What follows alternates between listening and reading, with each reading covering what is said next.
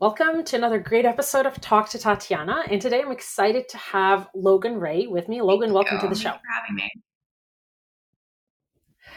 It's my pleasure. And the reason you're on the show is I wanted you to talk about the thing that people don't really talk about much, and that's failure in business. I think that we as accountants see a lot of them, but other people get this perception that being a business owner, being an entrepreneur is actually a perfect journey. There's no challenges, there's maybe no failures, or maybe people know that there are failures, but it's not going to happen to them. So I wanted to create a series of interviews where people talk about how they failed in business and what they've learned from that and kind of how they move forward. So tell us a little bit about how you failed in All business right. before.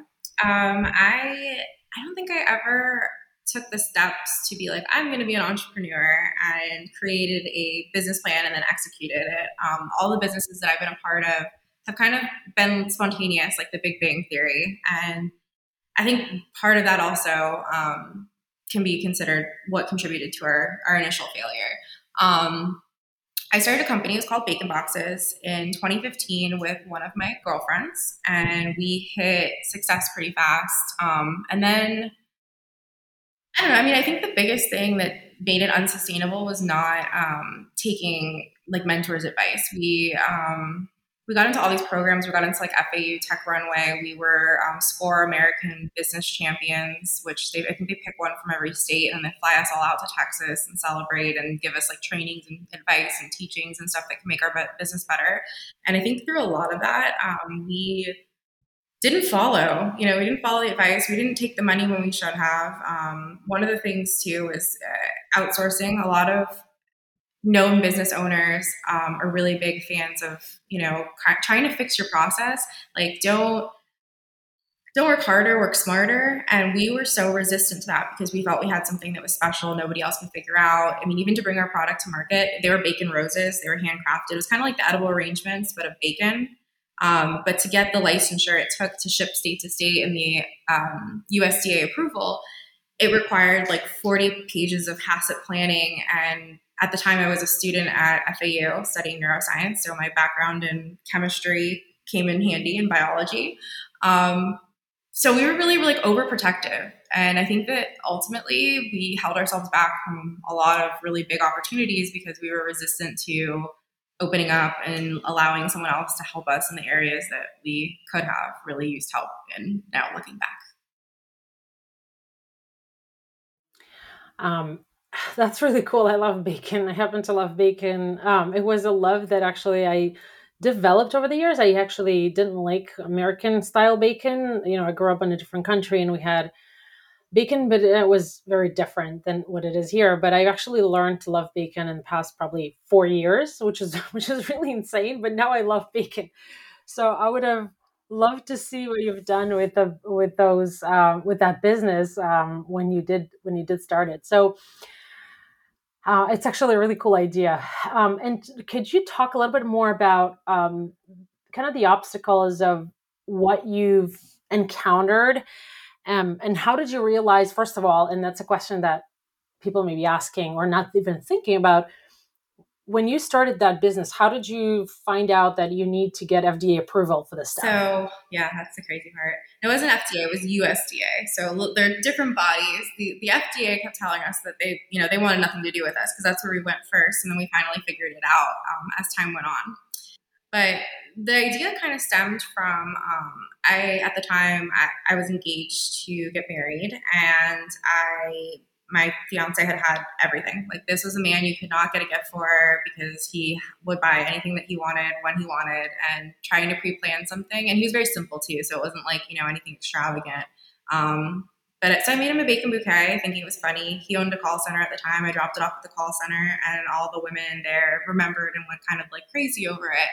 And then I started getting Facebook messages towards Valentine's Day because his birthday's in January. So towards Valentine's Day, and I was reading the messages, and they asked questions that kind of immediately I was like, oh, this could be a business. They're asking me where I got it and how much I paid for it, not how did I do it and if I would make them one. It was, they thought it was a store-bought product or something that was outside of me. So I was like, oh, okay, maybe I have something here.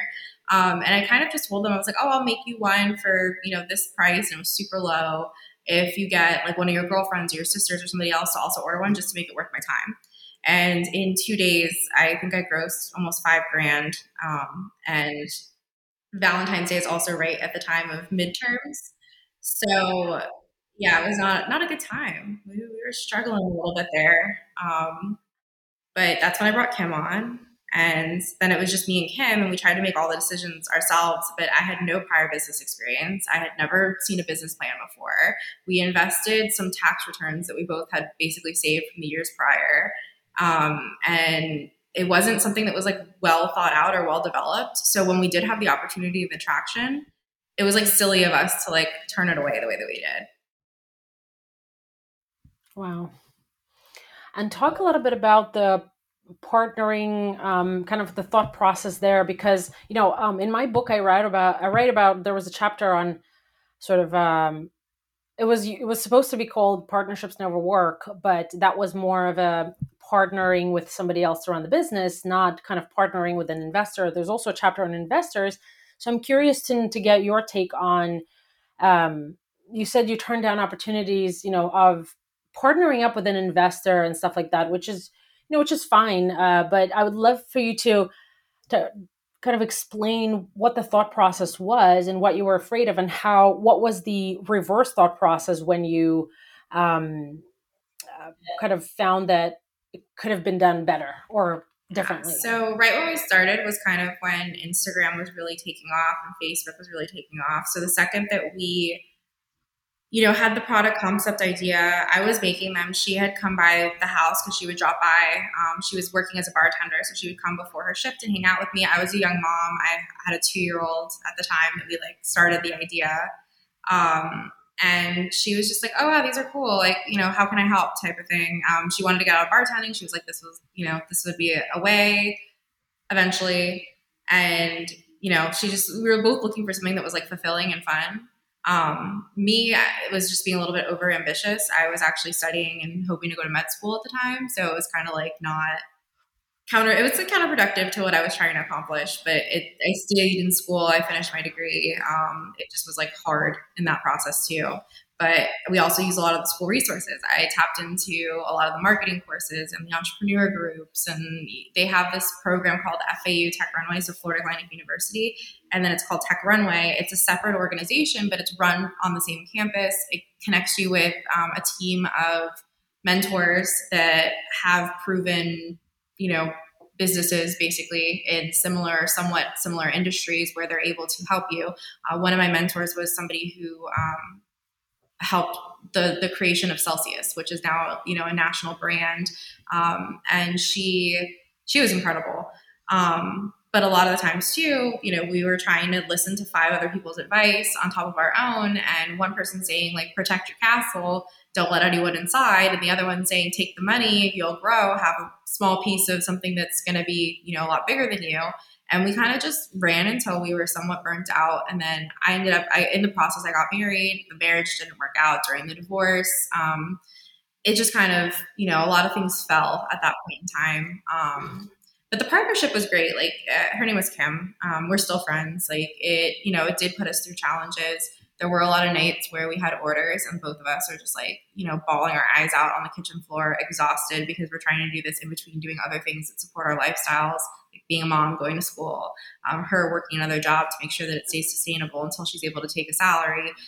And just all these different things that were going on, and us like not wanting to turn away business, but having like a product that one is sensitive to temperature and conditions. So it has to be made at a certain point in time, and if you miss that deadline, you're out of luck. You're not going to get it. We had almost no storage supply. The first kitchen that we started in, you couldn't open the oven and the fridge at the same time. It was shared. So like we had a very small space. It took us 10 days to make the bacon. We also we're going to make it ourselves. We're going to cure it, smoke it, slice it. We're only sourcing from family owned farms. It's a quality pig that's not being abused, because pig farming is one of the most horrendous things if you've ever explored in that area. The standard is very, very low for how they treat those animals. So we were like, we didn't want to add to the problem. But we didn't, we couldn't really solve it either. But the best thing that you could do is source from places that have additional, additional certifications and somebody, like a big brother watching to make sure that they're following regulations in a different fashion than just mass production. So it was like a higher quality product. It did taste different. It did add to our value, is the reason why, the business was successful.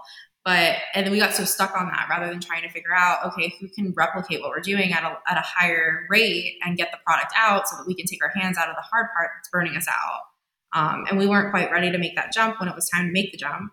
And then we wanted to fund it ourselves, and the funding wasn't there because we had a limiting reagent. Like, going and building a kitchen cost hundreds of thousands of dollars that we didn't have at the time. And renting a kitchen was a lot more cost effective, but trying to find a commissary that's available during the times that you need it, that, is going to have storage space and allow you to smoke bacon outside and have a grease trap that the USDA agrees with and all that good stuff, impossible to find. Like, we're lucky we found the one that we did. It was actually located inside of a Alcoholics Anonymous clubhouse at one point.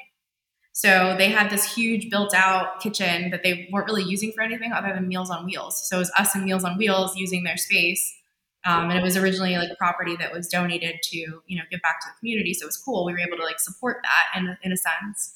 But it was like a crazy come up. And really, like, when we got investor opportunities and partners that wanted to come on and also build sweat equity, we probably should have taken it. And then looking back now, we'd still have like a lower piece, but it would probably be functioning and okay. Thanks so much for sharing. That was a fun story. I mean, not fun to, to have a failing business, but it's definitely a lot of lessons learned, and people who are listening would really have to consider all of these things before starting anything. My question for you is this. If someone is listening and they're thinking of starting a business, they have a really good business idea, what would you suggest or what would you advise in terms of a couple of things? And I would love for you to address them separately. Number one is partnering up with somebody else. Number two is investors. Do you need investors? Should you take investors? What kind of questions or maybe things that you would need to run by your own brain before you do it? Like, what are the factors that would surround you saying a yes or saying a no to an investor? Same thing with partners, kind of lessons learned. What would you have done differently? And three was mentors, because you've mentioned, the reason I'm asking this is you've mentioned that there were a lot of people who were your advisors. And so you kind of almost, it felt like you were torn. And so I'm curious to know kind of, if you could go back and do it over, what would you do differently? And what's the advice that you can give someone who's maybe starting something, maybe not similar, but something else that they're going through the same pain points as you have gone through already? So what I'm thinking, or at least what's helped me in my business following that, is kind of taking it a little bit slower instead of rushing into partnerships. If you treat it like a relationship and you it's like dating. Like, you want to get to know the person before you get married. Being in a partnership, you're married. Like, even, in any sense of the world, you're stuck with that person, and there's contractual obligations, but going through the messiness that comes down to that, you want to make sure it's with somebody who has like-mindedness. Same thing when you're picking mentors. You want to surround yourself with people that aren't going to give you necessarily conflicting views, but not ones that agree with you either. Like, you want ones that are going to do what's best for the organization and for the initial vision. You don't want, I get distracted a lot. So having my core team being able to like ground me and be like, okay, but like, what is the goal? What are you trying to accomplish? There's a lot of like things that get in the way, or new occurrences that happen, or things that come up, opportunities. But what are you trying to accomplish at the end of the day? And does what what you want to take your time into or your money into align with that goal? And that helps you make a lot better decisions. It's hard to find mentors though that want to do it out of the kindness of their heart. Usually there's something in there that's benefiting them as well. So figuring out whether or not that mentorship's good, it just depends. Like, I have ones that I pay for, business coaches that I pay for to give me specific insights. And then I have other ones that are provided by the university that, I try to rely on, but then you have a different relationship with that one versus one that you're paying for. And then the last part about investors too. So investors can be great, but again, it's about managing expectations in the relationship and whether or not your company actually needs the money.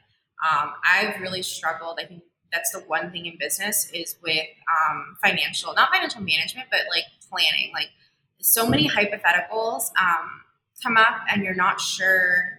Is it better to invest in building a bigger team right now? Is it better to invest in specialized equipment? Is it better to invest in software that's going to solve your problem versus just an overall grab, thinking that you know what you need and then spending in areas that you don't actually need? So I think mapping that out, kind of like, again, like vetting really closely what it is that you need, and then going for it in that direction.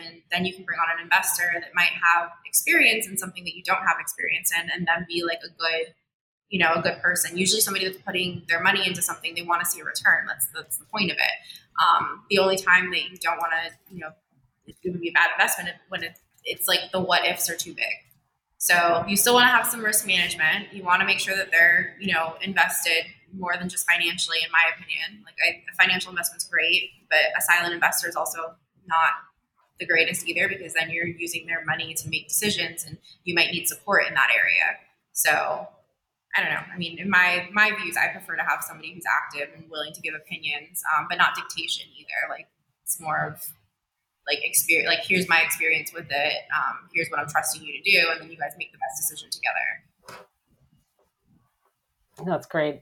Thanks so much for sharing that. I mean, you're preaching to the choir when you talked about the financial management. That's, my first profession. I don't know if you've looked me up or not, but my first profession is an accountant. And so I preach financial literacy, financial attention to businesses' financials and forecasting and projecting as much as possible so that you can avoid the pitfalls, and running out of cash, which is one of the top reasons for businesses failing. But thank you for sharing that. It was really great. And could you talk a little bit about the financial side? How did you find that? Meaning, as you started and you were forced to deal with the financial stuff, with the numbers, with the books, with the taxes, and all of those things. What was that like? How did you feel? How did you struggle with it? Was it easy for you? What kind of surprises you've learned, if you have? I'm the worst person for that question. Whatever. It's so funny. It's like the worst but the best. So when it's other people's numbers or things, is like right now I own a marketing agency, so a lot of our stuff is projection, and then being able to like know how something's going to perform because they're looking for the right numbers for their CPL, but also for their CPA. So lots of projections, lots of what ifs, and that I'm comfortable in. But then when I'm planning a business that's not, especially one that's not been done before, that you don't have a foundation in, like that was the scary part. Like I was really intimidated by coming up with projections for a company that there was nothing to, there was nothing else that was working in its model. Like I kept trying to compare to like Edible Arrangements, for example, but they have so many localized franchises that's not the model that Bacon Boxes was. So it's hard to pull any numbers or any historical data. Whereas me, like I like analytics. I like to be able to like look at the past data and then, compare the weather for the future. It's hard to do that when you have so many what ifs, or you have, again, just things that are unpredictable. Now, I hate to admit this too, but I do a lot of like, don't look. And that's not the right thing. And then I try to employ somebody to look for me and then like guide me in the right ways. But staying modest, making sure too that your business is cash flow positive, so money comes in and then work is delivered. And then making sure that those expectations are realistic, because that also can get you in a bind too if you're making promises and then not able to keep them. It ends up costing you more money in the long run. I haven't personally had that experience, but I've seen a lot of businesses go through stuff like that, and it end up costing their business tremendously. And sometimes too, it's outside of their control. We work with window and door companies with this COVID thing. It's like the windows are still on back order because they come from overseas, and trying to get them produced. You have somebody that you signed a contract with, but their payments don't start until X number of time out from them receiving the windows installed, and you're expecting it to happen now, and you can't because you don't physically have them. You're on this little timer. Your projections get messed up. Then all you have is a PO, but a PO that they can pull out on at any time, and there's no stability. So for me, it's scary. That's just an example. I like to keep my investments in my businesses cash flow positive, where money comes in, and I know that I'm able to deliver before, but it also doesn't keep you with an inventory or with any type of overhead. So I think that's kind of why I drifted into what I drifted into versus having another product company. That's awesome. I keep telling my husband that he's an engineer, so he has a very engineering mind. Um, he always wants to come up with some new thing, and I'm like, it's really hard to make money in a product business. Really hard. Like I've seen very few businesses in my career of 17 years, almost 18, that product businesses are making huge amounts of money. Service, SaaS, whatever is probably a better way. I mean, we do need products, so there are ways to do it, but I think it's a much harder business, to be honest with It you. definitely is. It definitely is not, especially too stuff that's on its mind. I don't think I'd ever go into another business too where there's like a shelf life to the product that you're, producing. And then there's so many variables. It's like, yeah, every day is somebody's birthday, so you have the opportunity for a sale, but it's far and few in between too for consistency. It's not like a recurring product. You end up with, potential waste. We didn't have that problem because we were always sold out. Sometimes months in advance we were sold out. And we did this thing too where we were selling originally 12 roses was like $69. Then we raised it to 120 and didn't defer people. Then we raised it because every time we were sold out, we'd get like hate mail. Like people would be angry that we were sold out. So we're just like, we're gonna just make the prices so astronomical to stop buying them. Then all of a sudden we made the prices like, 360 and people were still buying 12 roses for 300. Wow, It was that's no, it really was, cool. it's insane. It was literally insane. So again, it's a unique problem to have though. So when you're going into a business, you can't expect that. That's not something that like, we foresaw happening or even being a possibility. If not, we might have made different decisions too on taking the investment. If we would have known that it was like that solid, all we saw was we're going to take somebody's money. It's putting us further away from being able to pay our bills potentially. And then now we have somebody else to get a third mouth to feed. So Wow. That's really cool. I would totally buy the bacon basket for sure. Okay, Logan. So thanks so much for being a guest. But before we disconnect, before we wrap this up, talk a little bit about what you do now in your business and how do you help people? How do you transform their businesses or lives or both? So I own a marketing agency. It's called Argon Agency. We started in the middle of COVID. It just, again, was one of those things that happened accidentally and has been running ever since. Um, we are full service. We start off with like CMO support. So like our biggest service is kind of like learning your business and then finding ways that we can help and assist in the flow of production, whether it be from your customer service team all the way to your digital, presence. We do some fulfillment, website, social media, search engine optimization. We do some connecting with other vendors. So if you need, merchandising or prototypes or t-shirts, pens, promo items, that kind of thing. Like we're, again, full service on that front, even though we don't produce them ourselves, we're able to still connect. I think our strongest suit is helping with strategy and then fulfillment after at that point. So that's pretty much what we're doing now. A lot of our clients stick with us because we tend to be transparent and upfront and really, we tell them the things that they don't necessarily want to hear, but that they need to hear sometimes to make their decisions. That's awesome. And so, how do you help people? What do you help them transform from where they've started to where they are now after working with you? What does that transformation look like for So those it really depends. I businesses? mean, one of the clients that first started with us, she was a midwife. She was in a single practice. It was just her. She wants to retire at some point soon. She's, older and has been in her career for several years. Now she has 4 midwives working under her, and she's able to take, just the birds that she wants to attend and work a little bit more concierge with clients. And then the rest of her business is still functional. The rest of her brand that she's worked so hard to build is still functional. But at first it was just her plus one. Now it's her plus, I think, 7 total. Because there's also a lactation consultant. There's the doulas. There's the support staff, the MAs, etc. So that was a really, really good growth point. And they exclusively do like home births and water births. Then we have other clients like the Windows and Door Company where, we started out at one point with them. And we have several window and door companies that we work with. But there's been a common theme in there where they usually have like an ads manager that doesn't really understand the market or how to get it out there. And then all of a sudden somebody who's looking for like kitchen cabinet doorknobs is running through their search budget because they're getting all the ads for home improvement for windows and doors that they don't want. So there's a big difference in finding a doorknob versus finding a window. So, helping them clean that out, helping them lower their cost per acquisition. Sometimes it's coaching their sales teams too, listening to the calls and being like, hey, you should have said this instead of that, or let's try this, and trying to help them close the deals, or clean up a mess too.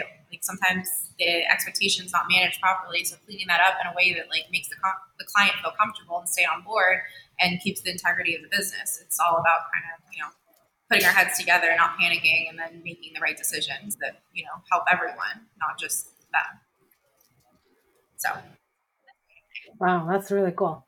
Awesome. And so, could you please also mention, and of course, all of the links and stuff will be, and including the links on the bacon bouquets, will be listed in the show notes. But could you mention where people can find and connect with you to learn more about what you do, or maybe to engage you in sure. the So our website is Argon Agency, ARGON agency.com, Argon like the gas and periodic tape.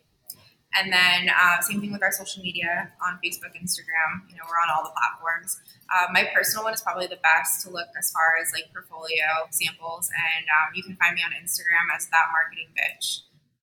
It is what it is. But yeah, and then if you want to reach out by phone, it's 561-867-0027. And if you call in, you most likely won't get me first, but we have a really awesome staff, and everyone here is willing and able to help.